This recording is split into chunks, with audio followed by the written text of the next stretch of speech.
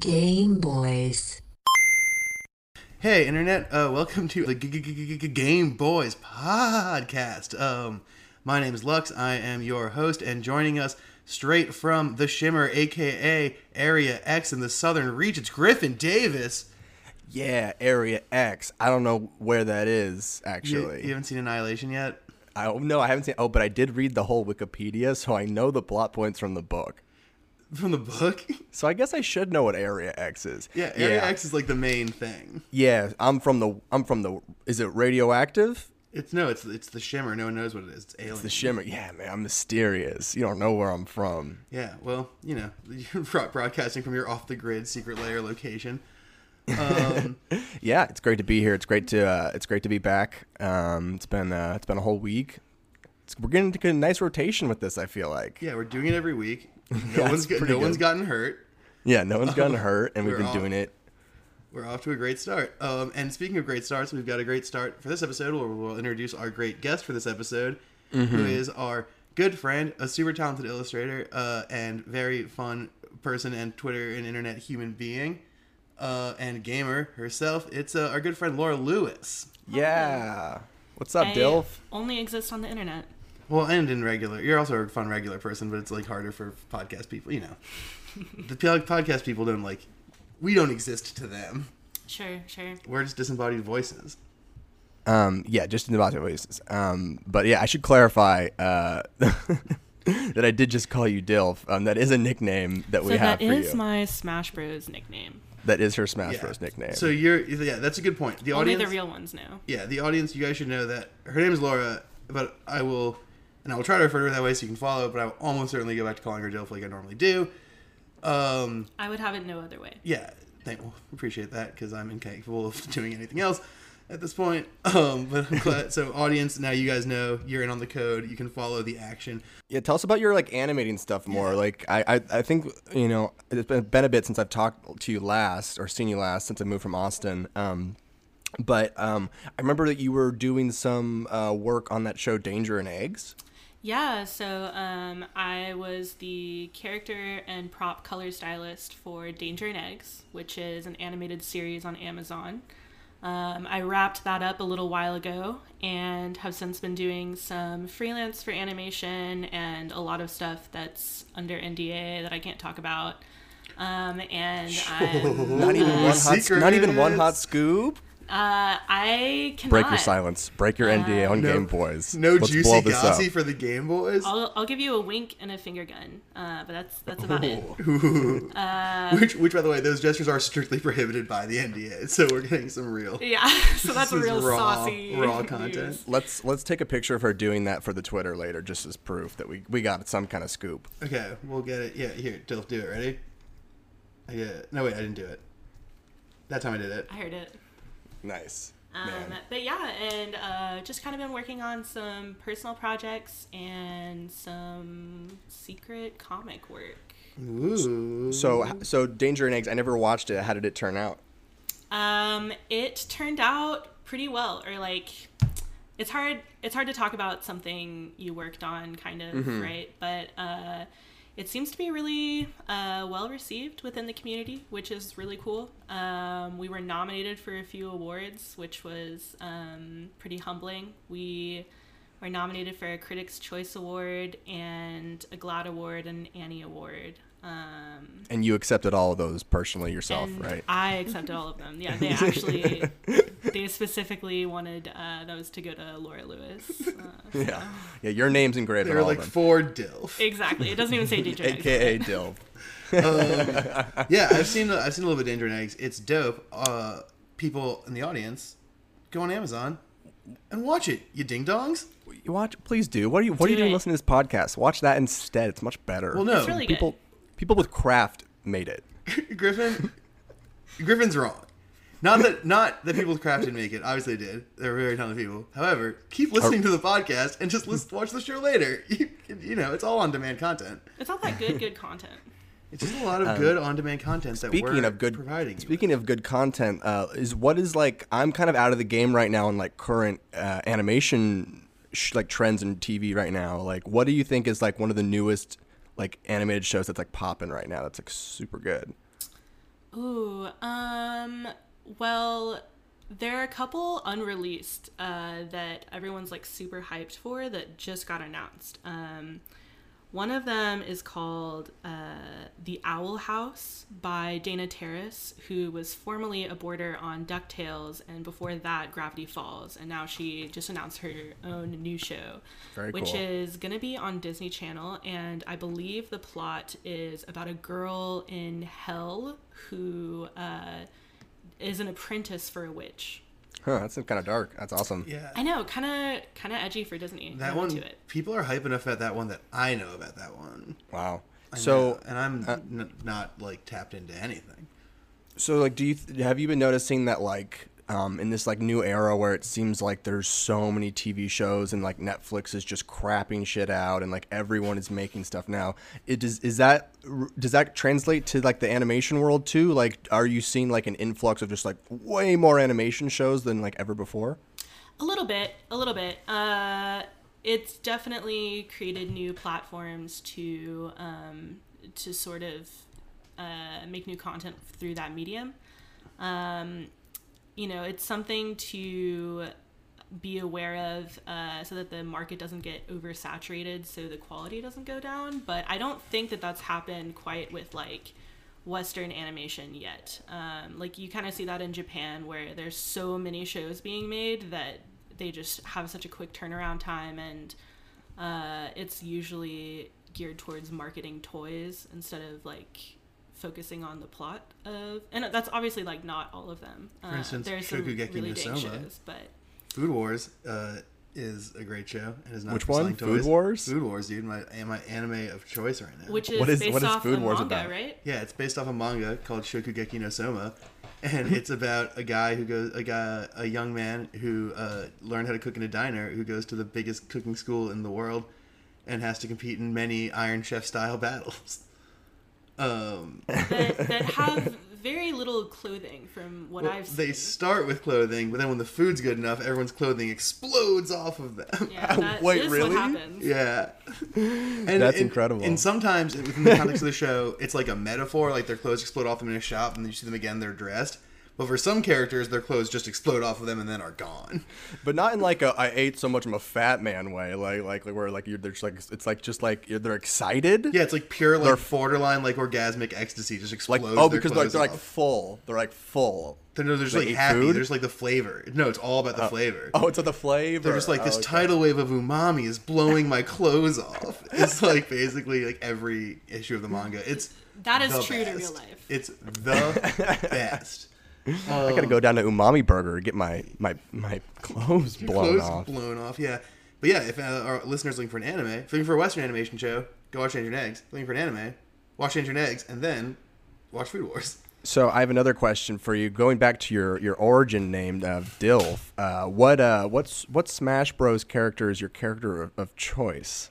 So I main as Ness. Okay. And yep, I main as Ness. Lux is shaking his head. It's a frustrating character to fight against. Yeah, it sounds so freaking good. Is it known as like an overpowered character? No, Dil's just really good at playing Ness. When you're good at playing Ness, Ness is a bunch of trolly shit. It's because Ness can heal, and I think that like makes it extra troll.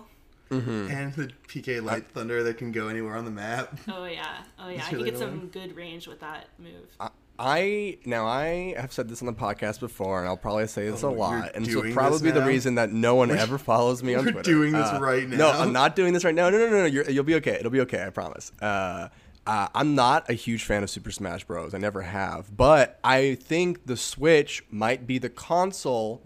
Calm down. The Switch might be the console where I finally come to understand why the game is good. And I just am like, do you think they're gonna bring it to Switch this year? They have announced that they will bring it to Switch at the end of the year, What? Wait, when did they announce that? like last week. Big news. Oh! Game Boys podcast. Yeah. I just dropped my phone off the desk when I heard that. Yeah, no, it's Let's huge. see if my it's phone's huge. broken. What about the Switch would make you more into Smash Bros. As opposed to previous generations of Smash Bros? Well, I think that's a good question.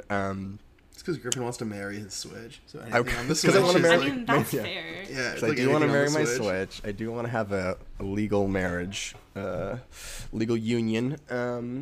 But I don't know. Like, I think that something about the Switch just makes me want to play it with other people. I don't know what it is. It's a dumb psychology thing, I think. I don't think there's like any like core thing about it that would make it different than it was on GameCube or something. I just want to use my Switch all the time, and I feel like a game like that would be a good local co-op game to have. Here's my I theory. agree. Here's my theory. I got a theory about why you think the Switch would be good. Because I think that for all the other generations of Nintendo things, except for the Wii U, which just like wasn't that good, was like before games were like games are serious, and now that PS4 and Xbox or the PlayStation, Xbox are like all about putting out like serious adult game content. Like the Switch and Nintendo like represent this like more fun, whimsical like approach to playing games that I think like at least for me like makes me want to hang out with my friends in like a more like hey we're just kids playing games kind of way. Whereas like the PlayStation games are like I need to be alone in my house to mainline 48 hours of Dark Souls. Yeah, no, the PlayStation games are gritty. Yeah, and so are Xbox games. But Nintendo's like Sure. so fun that it like makes me want to like do it with friends and kick it and have a good time. Totally. Yeah, definitely. Even though they just did release Bayonetta on the Switch. Oh, speaking of that, I'm gonna buy and download that after this podcast.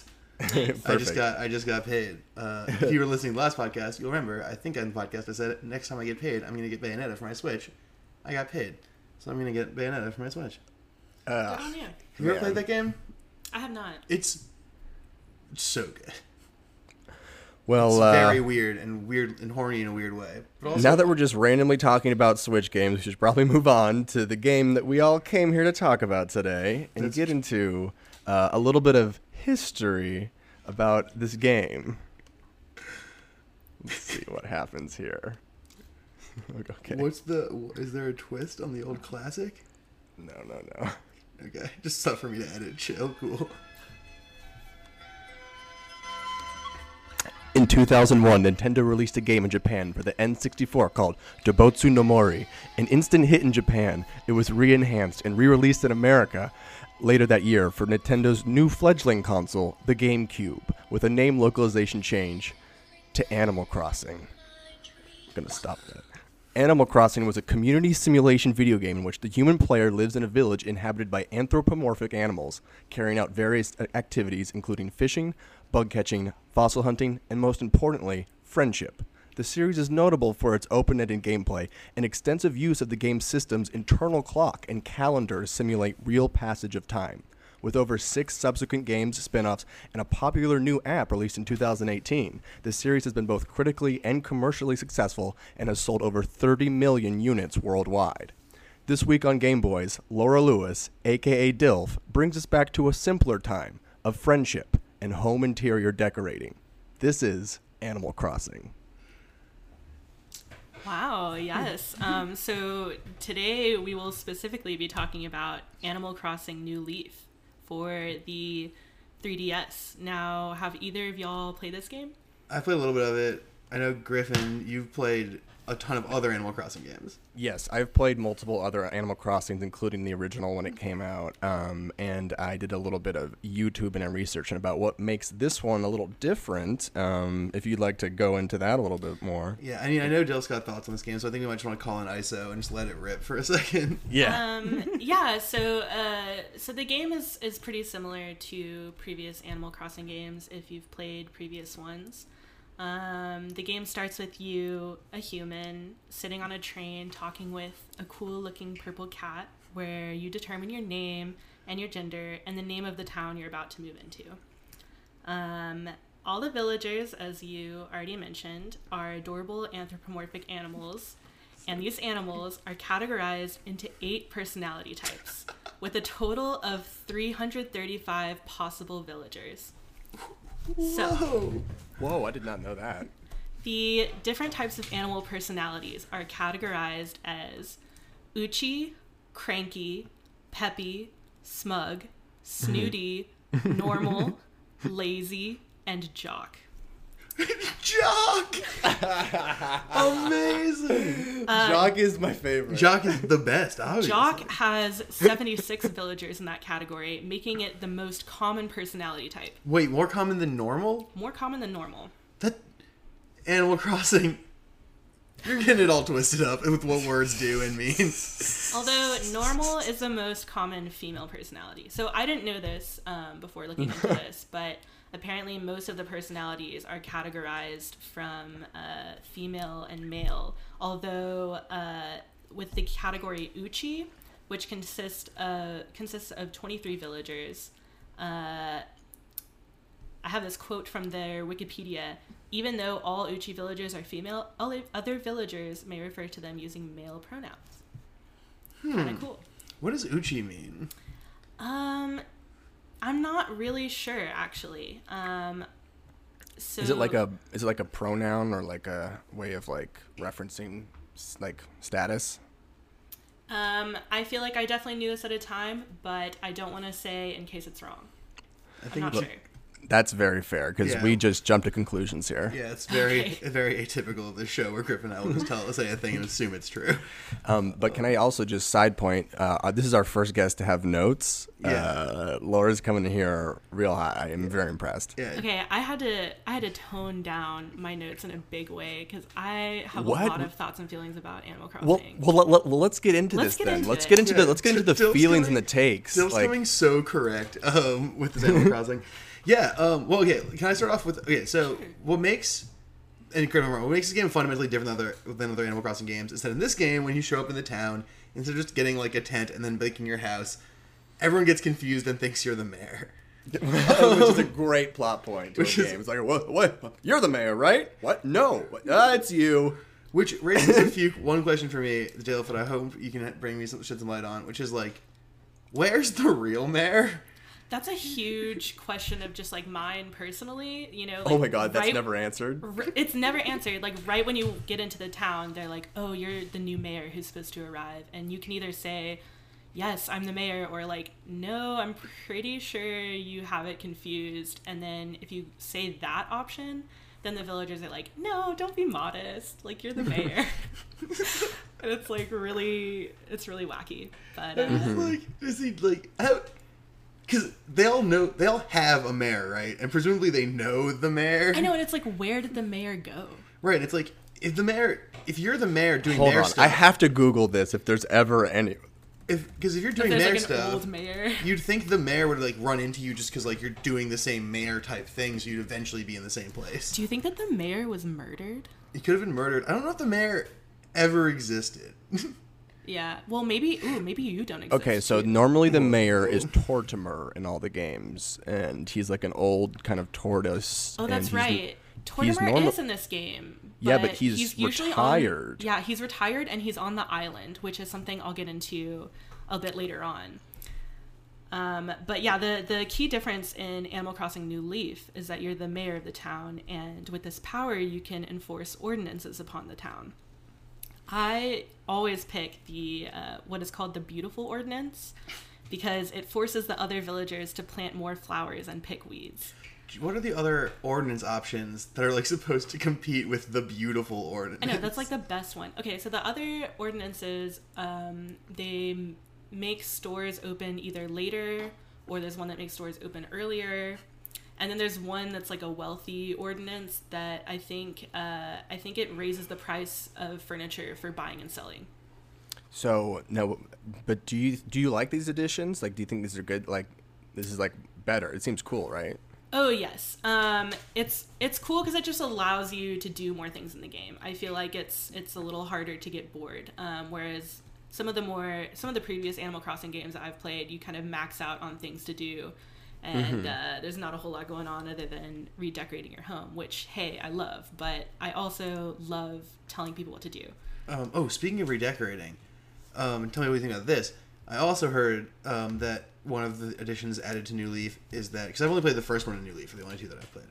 That one of the New Leaf additions that was new to that one is that you can customize your pants as well as your shirt. Yes. Oh, wait, your pants? Yeah. I don't know, actually. I've only customized shirts and dresses in Animal Crossing. I don't know if you can, and if you can, I haven't explored that area. Whoa. So I'm not sure. Wikipedia actually says you can customize pants. I believe it. I probably just haven't tapped into that. Yeah, I want to get some custom pants. The custom clothes are cool. I really like that aspect. I just in my head, as we were talking about custom clothes, imagined like an Animal Crossing sprite of Exhibit pimping various clothes. That's very good. Like, I heard you like ukulele, so I put a ukulele inside your shirt so you always have a uke on you. I don't know if Griffin's here for the Pimp My Ride jokes. Doesn't look like it. That's all right. Sorry, I was digging deep into theories about who this mayor is. You look very serious. I would love to know the Tortimer lore. Some people think that Tortimer retired and that there was just a vacancy. Some people think that there's this character you meet on a train named Rover in the beginning of the game, and before you step into the town, he freaks out and bails. And some people are considering that maybe he was supposed to be the mayor, but then he bailed. Oh, you know what? I have heard that theory. Isn't Rover like an animal? And you're a person. You're a person, and all of the villagers are animals. And they're all anthropomorphic, and it's actually kind of fucked up because, like, you can have some neighbors be birds, but you can also own a furniture item that's a bird in a cage. Yeah, it's very questionable. That right, is like also up. like don't they like cook burgers and stuff too? There's like, not isn't there really like a cooking barbecue? in the game. On the app there is. I was playing the Animal Crossing Pocket Camp. Oh yeah, the Pocket Camp is a watered down version of the good shit. Dilf wants that raw, uncut I Animal need that Crossing. raw ACNL, baby. So, is there any other big things about the game that we want to mention before we start talking just about what we think about Animal Crossing in general? Yes. So, Big time. the other major responsibility you have as a mayor is with public works projects. And these projects essentially let you customize the town with adding new buildings, upgrading existing buildings, or by placing landmarks and decorations around the town. And each villager will suggest various public works projects, and the type of project they will suggest correlates with their personality type. For example, a wooden bench can only be requested by an Uchi villager, while a modern bench can only be requested by a snooty villager. A video screen can only be requested by a jock villager, and so on. Jocks love TV. Jocks love TV so much. They're It's like, ruthless. A jock will do anything to get towards a television. Doesn't matter. Kill a kid, fuck it. Who cares? So there are strategies for trying to get villagers to suggest a public works project. The most popular strategy I've seen is to make your character stand still in one part of the map and leave your 3DS unattended for 5 minutes. After 5 minutes, walk around the town until a villager will approach you with an exclamation mark above their head. This gets the villager to sort of interact with you before you talk with them, and interactions are always reset every 5 minutes. So these can range from like a neighbor asking you for furniture suggestions or wanting a new catchphrase, giving you a nickname. It's not always a public works project suggestion, and sometimes it can actually take several hours before a villager will suggest a public works project. Hey Mayor. Hey Mayor. I need a new catchphrase. Big boy in the house just isn't doing it for me anymore, so I need something new. They ask that all the time, honestly. that's their one request. Yeah, That's they're so just funny. like, That's a big one. as the mayor, you have to help this village full of cartoon characters figure out the thing they say when you press the button on the back of their toy. That's a huge existential question to ask. Oh my god, yeah, asking someone else to define your catchphrase. Yeah. It's like, They also give you nicknames too, which is depending on like their level of friendship with you. what's your favorite nickname you've gotten? Oh, I feel like I usually get kind of lame ones, or like a lot of the villagers try and call my character Muffin, and I feel like my character is not a representation of me, but I feel like my character would not like that. Sure. Let's see, So 'cause we've played Bird Horse Muffin, and you signed on a muffin pretty quick in the Bird Horse Muffin game. But I guess you're in your character. But I'm you not and my your character character. are distinct. Yeah, Yeah. that's So if we get getting into the characters for a little bit, like they're like super cutesy and like all have their own kind of like shtick. That's kind of like their one-dimensional little shtick. But like, do you feel like it's fun to interact with the characters? Oh, I think the writing is super charming and sometimes really, really weird, which I love. And like I said, different villagers will have a different personality type, which, you know, plays into the public works project thing based on what they can suggest. And this really gets into the core of Animal Crossing for me personally, which is, of course, the Animal Crossing forums. So, the most popular Animal Crossing forum is called the Belltree forums. Bells are the currency of the game. But here, people can share their friend codes and talk about what they love about Animal Crossing and visit each other's towns. It's like one of the most peaceful forums I've ever seen. So is it like a forum nice. in the traditional sense that's like posting and talking and whatever? Pretty much. There's very little drama within the Belltree forums. There's a whole trading section within the forums naturally, and that's all done in an honor-based system, and most everyone is cool about it. That rules. This is actually really interesting because you're the first guest we've had who sort of thought like the community and like the surrounding connection of the game is as important or more important than the game itself. Oh, I think for me it's a huge part of Animal Crossing because like you can sort of trade like furniture, fruits, flower hybrids, whatever, but you can also trade and sell your villagers. And there's a whole value system. What? Oh, wait. Yeah, there's a whole value system for how much currency a villager is worth. And there's not want. Yeah, there's some that are super unwanted, and then you can there's trade some, them to other real people, or you're or trading what? with other real people.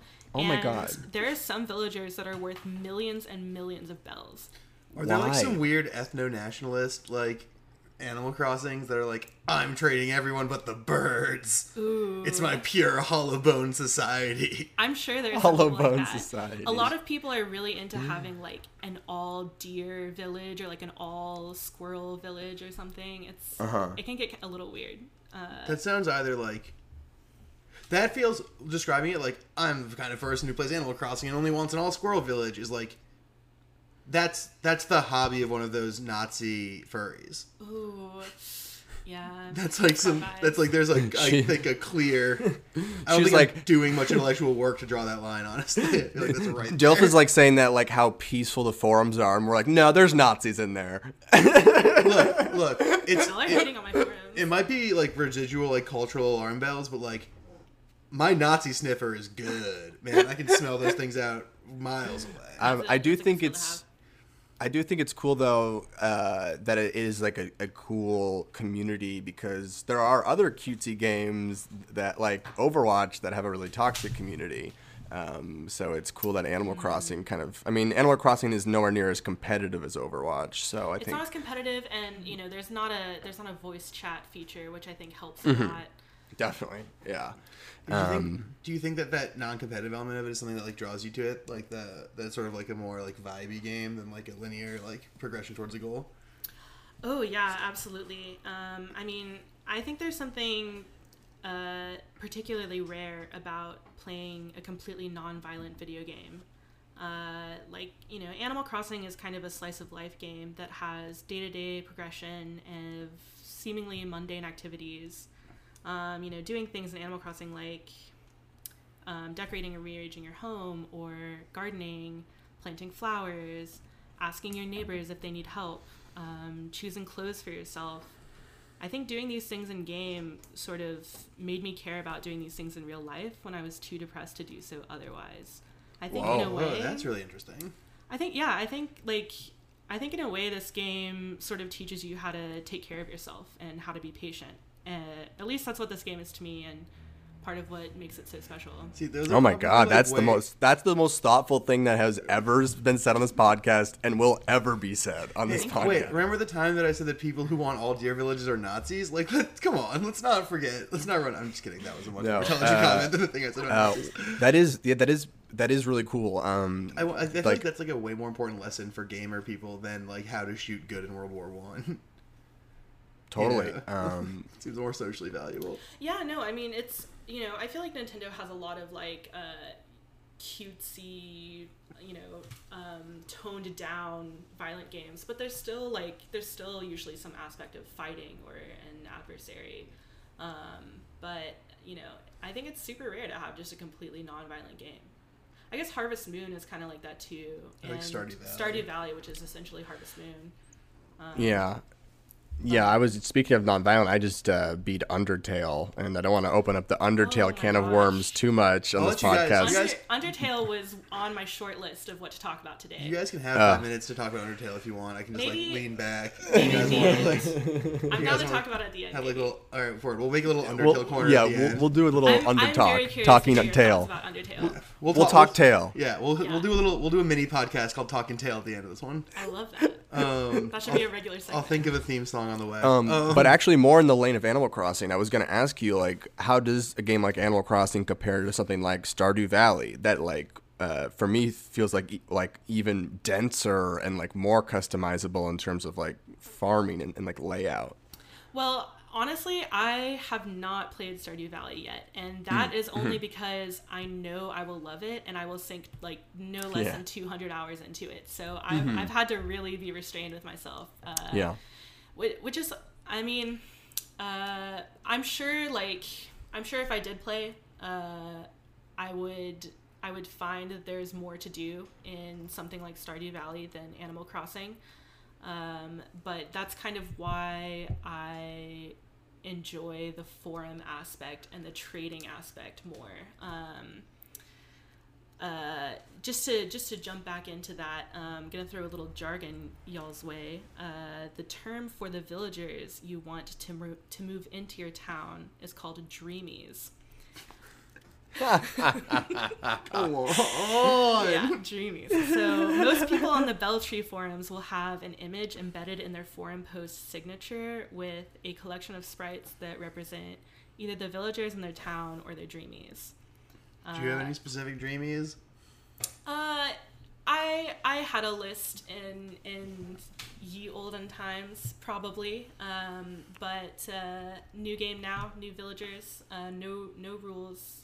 But I will say that Outback Steakhouse, no rules, new villagers. That is the slogan of a restaurant. No rules. No rules, no villagers. Food safety C. I still think my favorite, just a quick tangent, my favorite ever PLR joke was when we did the Outback Steakhouse match, and then the announcement was, "It's an Outback Steakhouse match, no rules, just fight," Oh, I love that. which is a great joke. That's good. That made me chuckle internally. See, it made Dove laugh, and it made Griffin give me that face he always gives me where it's like, why did you make that joke, you idiot? Susan, can you edit that part out, Susan? Yeah. Susan, can we just get a Leave a quick note Can for you just producer Susan. fix it in Leave it. post? Yeah, shouts Leave to it. producer Susan on the ones and twos, by the way. We'd like to thank Susan for editing out all the parts where Lux talks about wrestling. Okay, Susan, we'll talk about this later. The Anyway, twist is Susan loves wrestling. yeah, Susan does love wrestling. Susan's a huge fan. Oh no, I've really stepped in it. Susan currently has Elimination Chamber 2018 open in Google Chrome. I will say that usually with games like this or Pokemon, something that has sort of an encyclopedia of either items or creatures you can choose from, I always love to study that list beforehand and plan out what I kind of want my team, or in this case my village, to look like. Always been a big sucker for that. But there's been some discourse within the Belltree forums about having a villager pricing guide. Some people believe it would be helpful to know how much certain villagers have sold in the past by separating out villagers into sections of a popularity guide, while others would prefer the value to be subjective based on personal preference. For example, there is a pink octopus named Marina. Marina the octopus usually goes for around 40 million bells. Fucking Christ! But I mean, I have no idea how many that is. It's just but that's a big number. It's a big okay, number. like to give you a little scale. If you caught a bug and like just a common bug and sold that'd probably be maybe like 50 bells. Something around there. All right. Pretty, Yeah, it's pretty a lot of low, grinding. Pretty low amount. yeah, that's So grinding. that's a lot of bugs. So, and that's based purely on people being like, that's a cool looking character. Like, there's no bonuses with the character or anything. It's just purely aesthetic. Right. It's purely aesthetic, and I guess some of the appeal is, each villager has its own set of furniture and like a certain way that they decorate their house, and that can affect what kind of gifts that they give you. but otherwise purely based on aesthetic. But some other ones like Poppy the horse goes for like 500K. But like for instance, I could get Marina just RNG randomly, like. Yes. Yeah. Okay. Every villager moves into the town completely randomly out of 335 villagers. So, if you want to trade or sell a villager, you'll have to get them to move out of your town. This brings us to the time traveling portion of the game. Whoa. This is the real way to play Animal The Crossing. trip through your notes is like an insane roller coaster. So- of just like, and we trade human sentient beings to each other for bells, and then we travel through time. Yeah. Yeah, I didn't read it. I did not know any of this part. I was like, I know what this game. Yeah, this is also surreal because like every other time people talk about the game, it's just like we're just like, yeah, that checks out with what we knew the game was be, and you're just like dropping bombs that like shatter our whole understanding of what is happening. Well, because I think a lot about the game that I like personally is sort of external. Yeah. Like the forums and the trading system. And that rules. So the maximum number of villagers you can have in your town is 10. You can only get a new villager to move in if you have less than 10 residents. At 9 villagers, there will always be a villager who asks to move out within a few days. And this is when the time traveling comes in. So I have always done the 2 days forward, 2 days backward system. Some people argue that traveling 2 days backward in the game doesn't count as time moving forward, but they're wrong. Trust me. I'm confused on what that does. What does time travel do? First, explain why you're So- doing that, and then I have a lot of questions. Okay. Yeah. So, You're like using time traveler logic on us. We're like, wait, what? okay, sorry, I am skipping forward. Okay, so to use the system, you pretty much go into the settings of your DS to change the date 2 days forward than what it is. Then you go back into the game. It's a cheat. It's a cheat, you're saying. It is essentially a cheat. It's yes. more of a hack. Or a hack. I'd accept It's more of either a, you're those right, terms. yeah. No, I did that on GameCube. Yeah, you can do it on GameCube. I Yeah. did it all the time on GameCube. And you can do it on DS too. You have an option to do it within the game or in your DS settings. I always pick the DS settings so it's a little less glitchy. And so you'll go into that, you'll change the date 2 days forward, and then go back into the game and talk to every villager until one of them tells you that they're thinking about moving. And if that's a villager you want to keep, you convince them to stay. And if not, you can tell them good luck in their move or whatever, and they'll pack their stuff into moving boxes the next day. It's so sad. It is a little sad It's unless so weird you really want like Wart Jr. to leave. It's so sad they like. We're not sad. It's weird they like choose to delegate that kind of choice to the mayor. Yeah. They're like, I mean- I'm thinking about moving. What do you think, Mr. Mayor? Right. And it's like they'll totally listen to you either way, you know? You can persuade them to do whatever the fuck you want. I think this happens in some JRPGs and stuff I played that like they're like, this guy's the mayor of town, but it's like really he's the king. Like, Yeah. like it's not what a mayor does. Like what you're describing is what kings do. That's really how I like to think of myself in this situation. Sure. Go off, king. Shouts out to my favorite Twitch stream. Nice. The Go Off Kings. So every few days, a villager will ask to move out. So you just sort of repeat this process by moving the date in your DS settings 2 days forward, and then after that, 2 days backward, which does count as time moving forward within the game. Wait, so when you set the DS settings back, the game thinks time moves forward the same amount? For Animal Crossing, yes. Animal Crossing? What the why'd you come to that conclusion, you wacky ass game? Yeah, no, it's bonkers. That doesn't make any sense. So you never want to change the date more than 2 days at a time, because that's when villagers will move out unexpectedly, and you won't be able to convince them otherwise. Oh, no. So for selling and trading, you just repeat this process until the villager you want to sell asks to move. Once they say they're going to move the next day, you open the gates to your town to whoever you're trading with and let the person Oh, my God. come into your town, and they talk to the villager that's moving. And so like once that player talks to the villager that's planning on moving, the villager will move from your town into theirs. Of course, they will need to have less than 10 villagers for them to move in, but that's sort of how the trading system works. So, for instance, could I technically be, like, waiting for the gates to open and not be involved with a trade and sneak in and, like, talk to the guy who's leaving before the actual person who bought it? you would have to know their friend code in order to do that. Sure. So it seems unlikely. Sorry, Griffin. You can't be a deceiver here. There's another strategy for getting villagers you want to move out, but it's more convoluted than my system. The 2 days forward and 2 days backward system has never failed me. Is the other And system so, you like, just yell at this it? is something that kind of players are kind of engineering themselves. It's not necessarily something the creators had in mind, this whole trading thing. Oh yeah, no, it's completely fan based.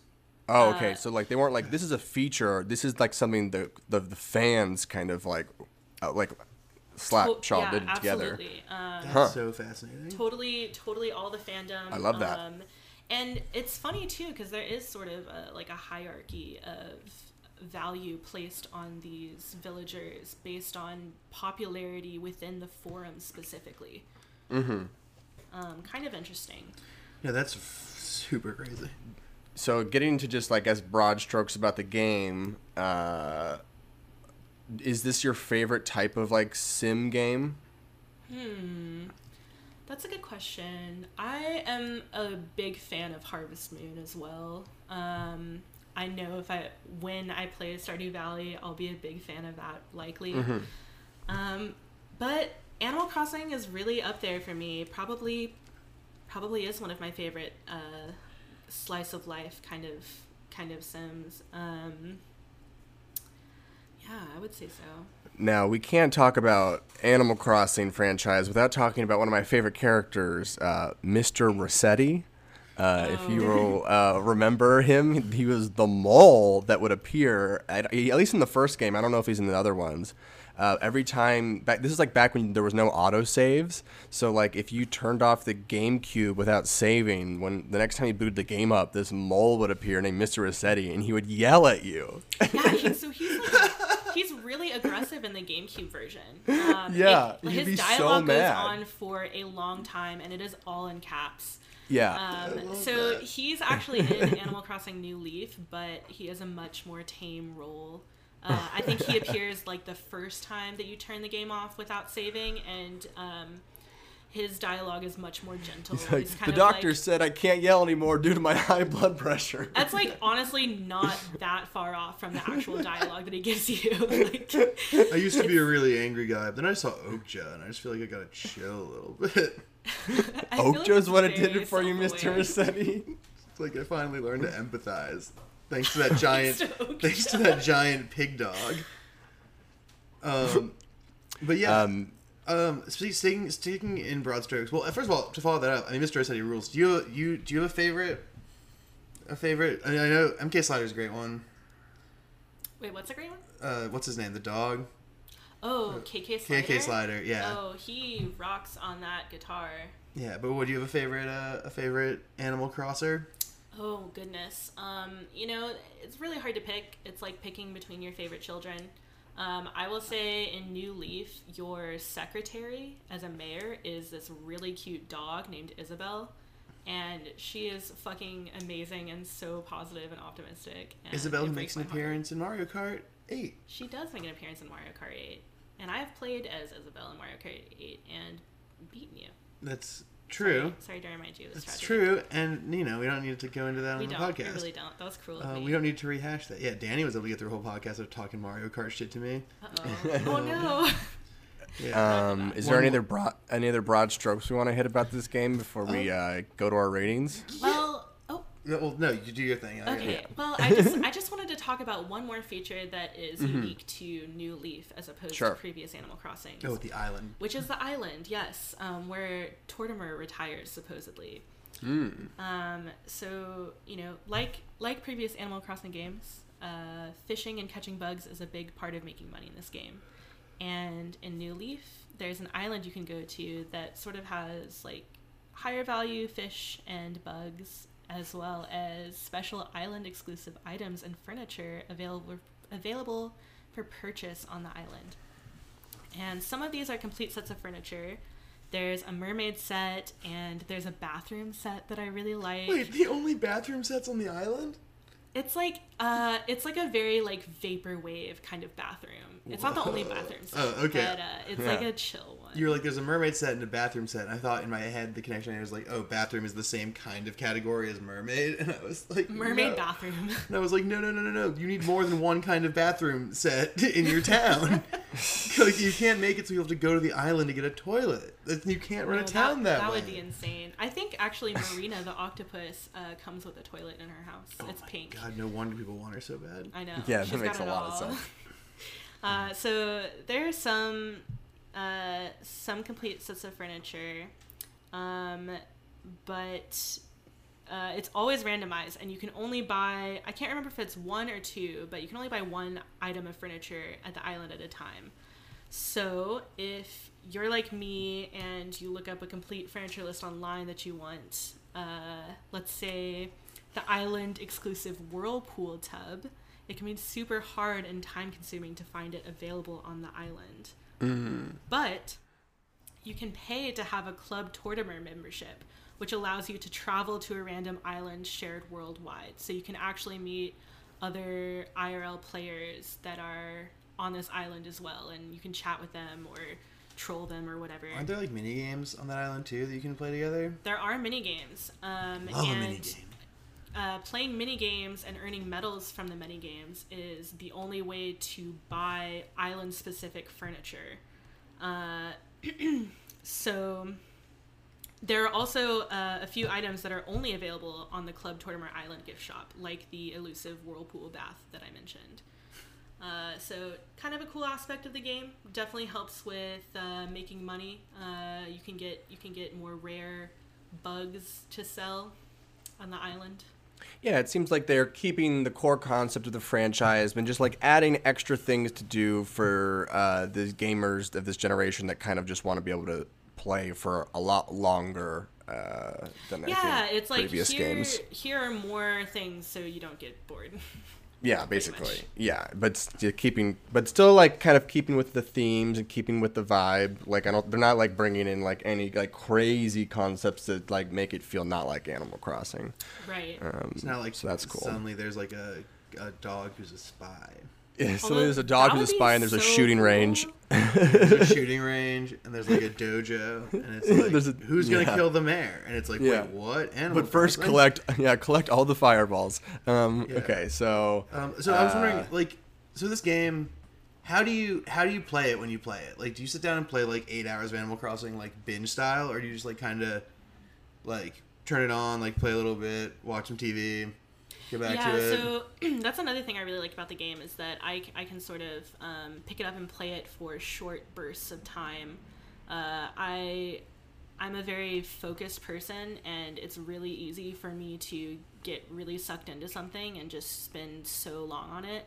So I kind of tend to avoid games that take 8-hour sittings because I feel really guilty when I spend that much time playing video games personally. But so I just kind of like pick it up. I can play like an hour or even less and put it down, and it's nice to feel that I have like a little bit of progress made. Yeah. And I feel like Animal Crossing is a good game for that because a lot of the rewards happen the next day in real time. So it kind of forces you to either time travel if you want to play it in one sitting, which I definitely or take a do. break. Or take a break, yeah. Mm-hmm. That rules. Okay, so let's roll over to the ratings segment. Yeah, sounds like she was kind of already getting into hers a little bit. You were starting to. I just want to make a quick note for the audience. If you listen to the last episode, you know that we're aware that the rating segment as like a concept is not like 100% making sense. Wait, what's not making sense about it? Danny said this in the last episode that like we're asking people to rate their favorite game 5 out of 5. Well, I think. Well, we should change, I guess, the premise of this then, because I think people can bring in games that they don't think is like the best game ever made, but like an interesting game to talk about. Yeah, totally. Just saying, the way we're framing this part of the podcast, under construction. Just want to warn you guys that's true, and we know. No one's tweeted at us about it yet, but if you do, just this is my way of preempting it. That's happening here. Do you get road rage when you're stuck in traffic and you ain't got nothing to do? When you're sitting there watching cars crawl across the freeway getting no closer to their destinations but just infinitely wandering on a stretch of asphalt leading to nothing? Well, cease the existential crisis and kick that anger to the curb, because the makers of Soup Brick have come to you with a new product, Car Sand, to make your ride to work a relaxing, beach-like vacation. All you do, get a bag of sand, fill your car, turn up the Jimmy Buffett, pour yourself a margarita, and enjoy your ride to work like you're sitting on the beaches of Rio de Janeiro. Now you have yourself a great day. Enjoy that car ride with Car Sand. Now welcome back to the Game Boys Podcast. But anyways, let's talk about the ratings. Dill, if you're already kind of getting started, do you want to give some general last thoughts, and then give us your rating out of 5 joysticks? Out of 5 joysticks, is this rating like a personal preference, or what is the? I think the rubric is all your own. Oh wow! It's- Okay. Yeah. But what's your heart and soul say? My heart and soul says that this is a very unique game to me. It has a lot of, because it's sort of rare that I would want to escape a capitalist society in order to play a capitalist society where I have a mortgage that I'm paying off and I'm trying to earn money, decorate my house. But I fucking love it. Like, I'm so into it. 5 out of 5 joysticks. Nice. For sure. Nice. It's a good score. Makes sense. It's about as good a score as you're gonna get. I'm gonna go back to my normal zone and give it a 4 out of 5 joysticks. I think it's, from what I remember playing it, I played a little bit of it recently. It's super duper fun. I love just like meeting the new characters who show up over the course of over the course of the game. It's like, it's just kind of a real blast to just sort of, it's sort of fun to take all the things that you do in real life. And I think that when you said before, that like this sort of a thing that can like jar you out of like, man, I'm real depressed and bummed, I don't want to like do cleaning. But then this game like takes cleaning and like makes it fun in a way that like you can sort of internalize. And I think that there's a sort of joy in like the game's like enthusiasm about everyday life that I don't muster up in any meaningful way in my life, but it's cool to like get that. Like I said, same with Overwatch, like I fucking need a narrative hook to like a game in a certain kind of way. I just don't. I can't get 100% into something without that, and this game, for all the shit that rules about it, doesn't really have that going on for me. That's fair. So yeah, it's a 4 out of 5. I think a lot of it's really great. I just need a story, man. 4 to 5. Not a bad score. That's a great score. It's the same score I've given everything but Suikoden, which got a 4.5. You're like, I'm sure that's a good game. Yeah. One thing I do want to add really fast. There is an aspect in the game where you can open up a club and an octopus moves in and teaches you how to learn emotions. That's a real thing in the canon of Animal Crossing New Leaf. Yo, Did that change Lux's score at all? doesn't change my score, but it's you can dance in the club with the octopus. you dance in the club with an octopus. My and score then, just changed And the a octopus is lot. like, this is, by the way, and the octopus like punches you in the stomach. It's like, that's anger. That's exactly how it happens. And then, like, It's like he punches you again. That's fear. he misses. That's hope. he like punches someone else and is like, that's laughing at someone else who got hurt, which is a very specific emotion I'm sure German people have. Oh, Schadenfreude. Duh, German people do have a word for it. Anyways, Griffin, your rating. Okay, guys, I went through a lot of phases with my score, and my score was changing just over the course of this podcast, too. So you need to let me finish when I say that when I started this podcast, it was a 3 out of 5 for me. But as we were talking, I was like, you know what? I shouldn't be rating games based on, like, how much I personally love them, but, like, do they achieve what they set out to achieve?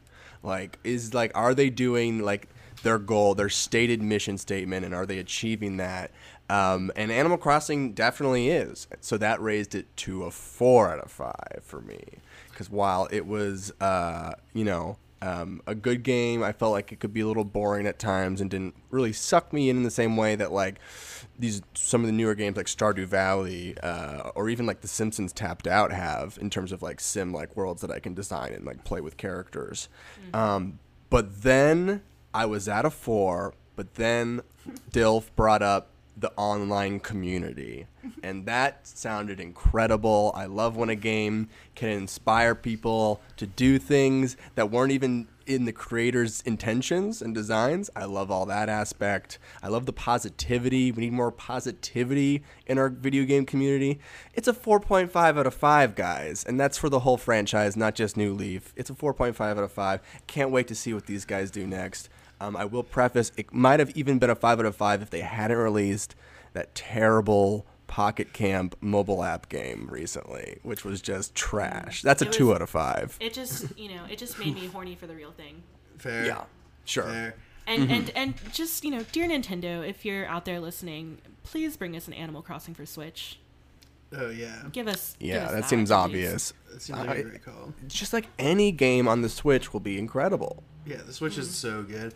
Okay. Well, Wow, so that's a great score. 5 out of 5, 4, and a 4.5. Is that our highest yet? I don't think so. I think that adds up to a 13.5, but I do believe that Suikoden somehow got to a 13.6. It was a 4. Someone did a 4.6. Yeah, or maybe 13.8 because they did 4. Yeah, there were some weird numbers. It seems intentionally confusing. Suikoden's slightly higher because Danny's a fucking troll. But We should start writing these down. yeah, we should start keeping a record of them. Okay, so before we get into our final segments, you guys want to start talking Tale? Oh, yeah. Okay. gosh. So I had played Undertale, but hadn't beat it like a year or two ago when it came out. So I recently, like a couple days ago, re-downloaded it, went for the true pacifist ending. And like, man, like there's sometimes like when you watch a movie or a TV show alone or play a video game alone and you have like an insane emotional experience that you just like can't stop thinking about, but you can't talk to other people about it. Like I've been trying to talk to people about Undertale all day just to have anyone. It's a really tough game to talk about. Like the ending. It's also really just easy ripped to me in spoil two. too.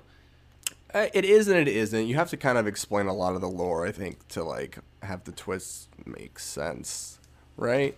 But I don't know. It was a really powerful game that like just the writing and made. It was such more of an emotional experience than most video games that I play, and I don't know like if that's how he did it. And he's like my age. He's like 26 years old. Oh yeah, Toby. Oh my gosh, the writing I think is so brilliant. I love the writing of that game.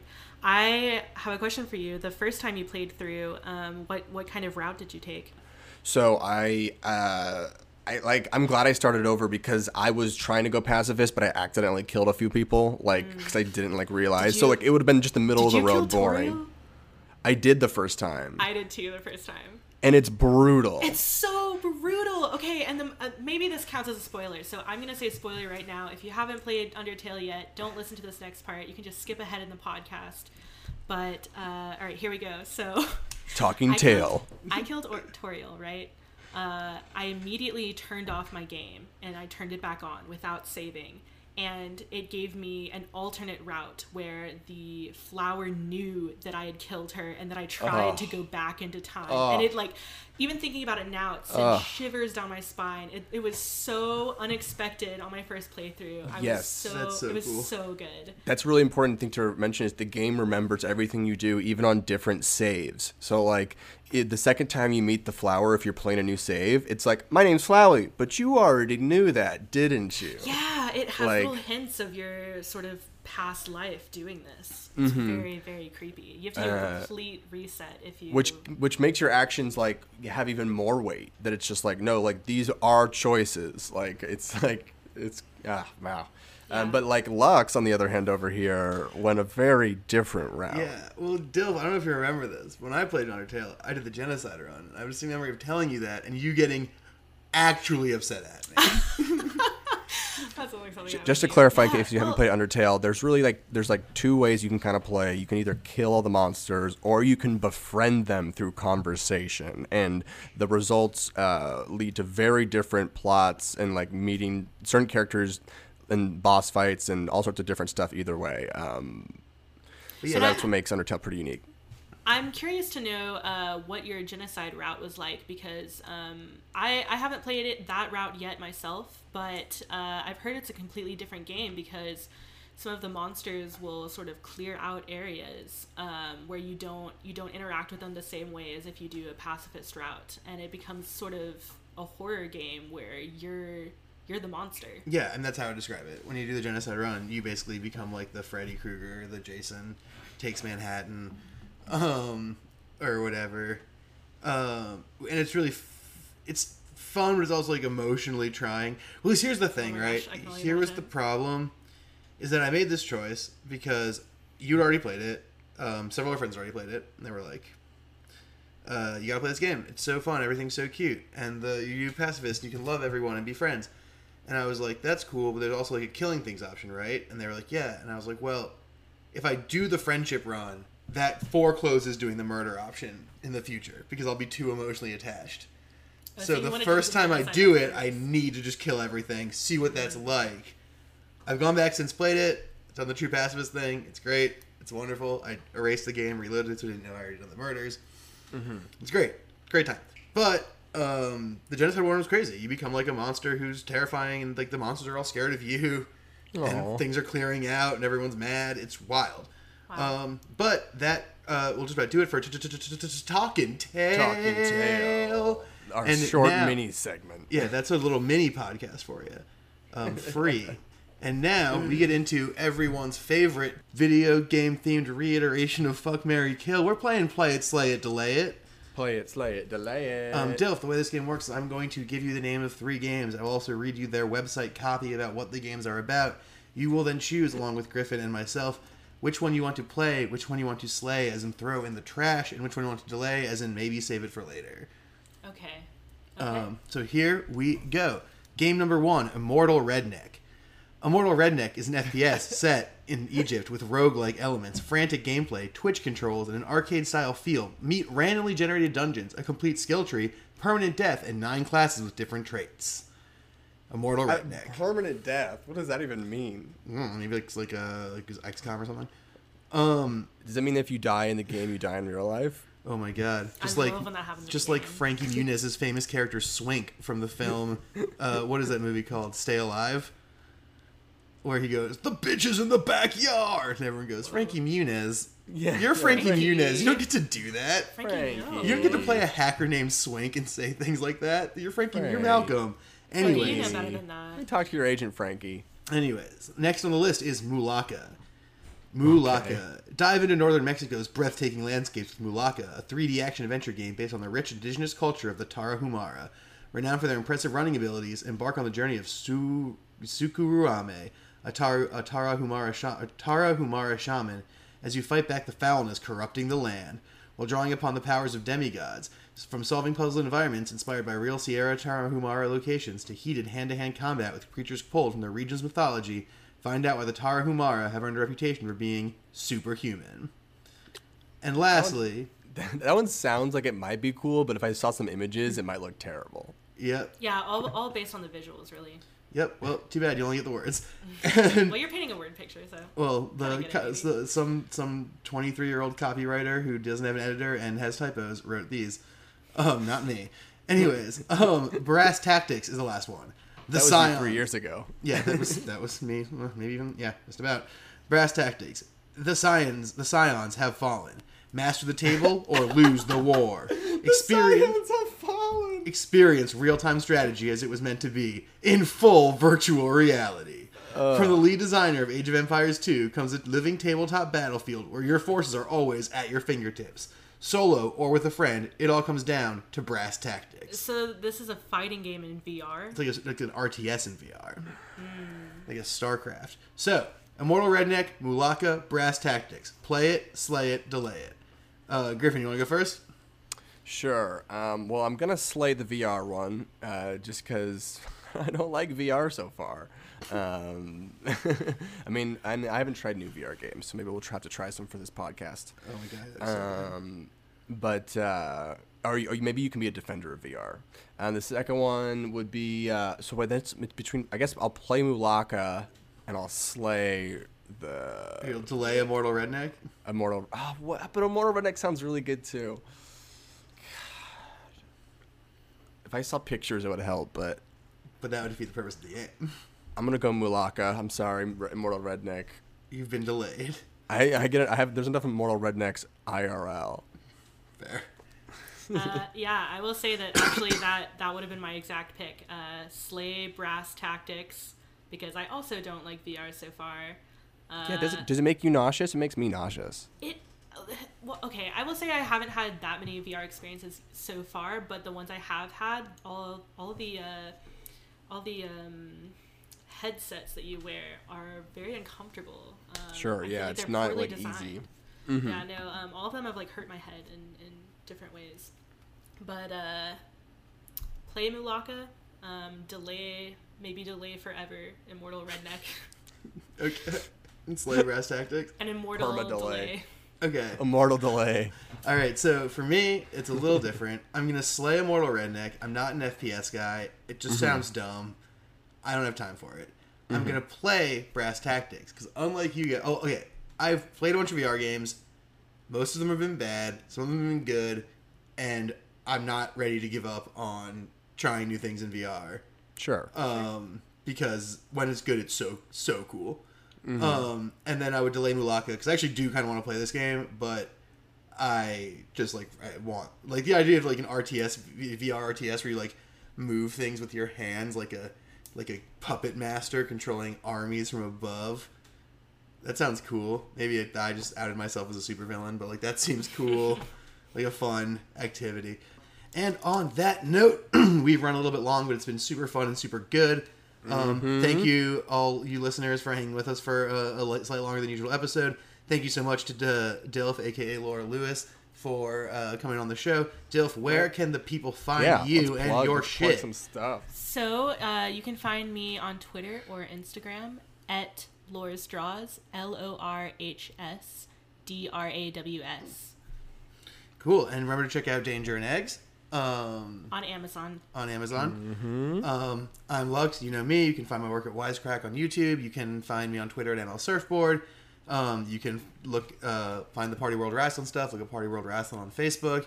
If you live in Austin, you're listening to this, come to the show March 17th. It's going to be great. We got new videos coming out. Check the Facebook page. And Griffin, tell the people what they want to hear. You can find me every fourth Sunday at the Pack Theater in Los Angeles at Sketch Night, doing a little bit of sketch comedy. Or you can find me in Area X at the Shimmer, where I'll be live tweeting all of the Natalie Portmans I see. Yeah, you can at Shut Up Griffin. Yeah, you can find Griffin at Shut Up Griffin. And My Game Boys podcast. And Game Boys podcast, exactly so. He'll be reporting right from that hole in the lighthouse. Man, we're killing this ending right now. We're plugging everything. We're timing it great. This is a little bit of a derailment talking about how good a job we're doing, but that's okay. Susan will get it in post. Susan will take care of it. She's great. Susan. Shouts out to producer Susan on the ones and twos. She's love you, fucking, she's a goddamn saint. Yeah, internet, love you very much. We'll talk to you guys soon. Goodbye. Bye.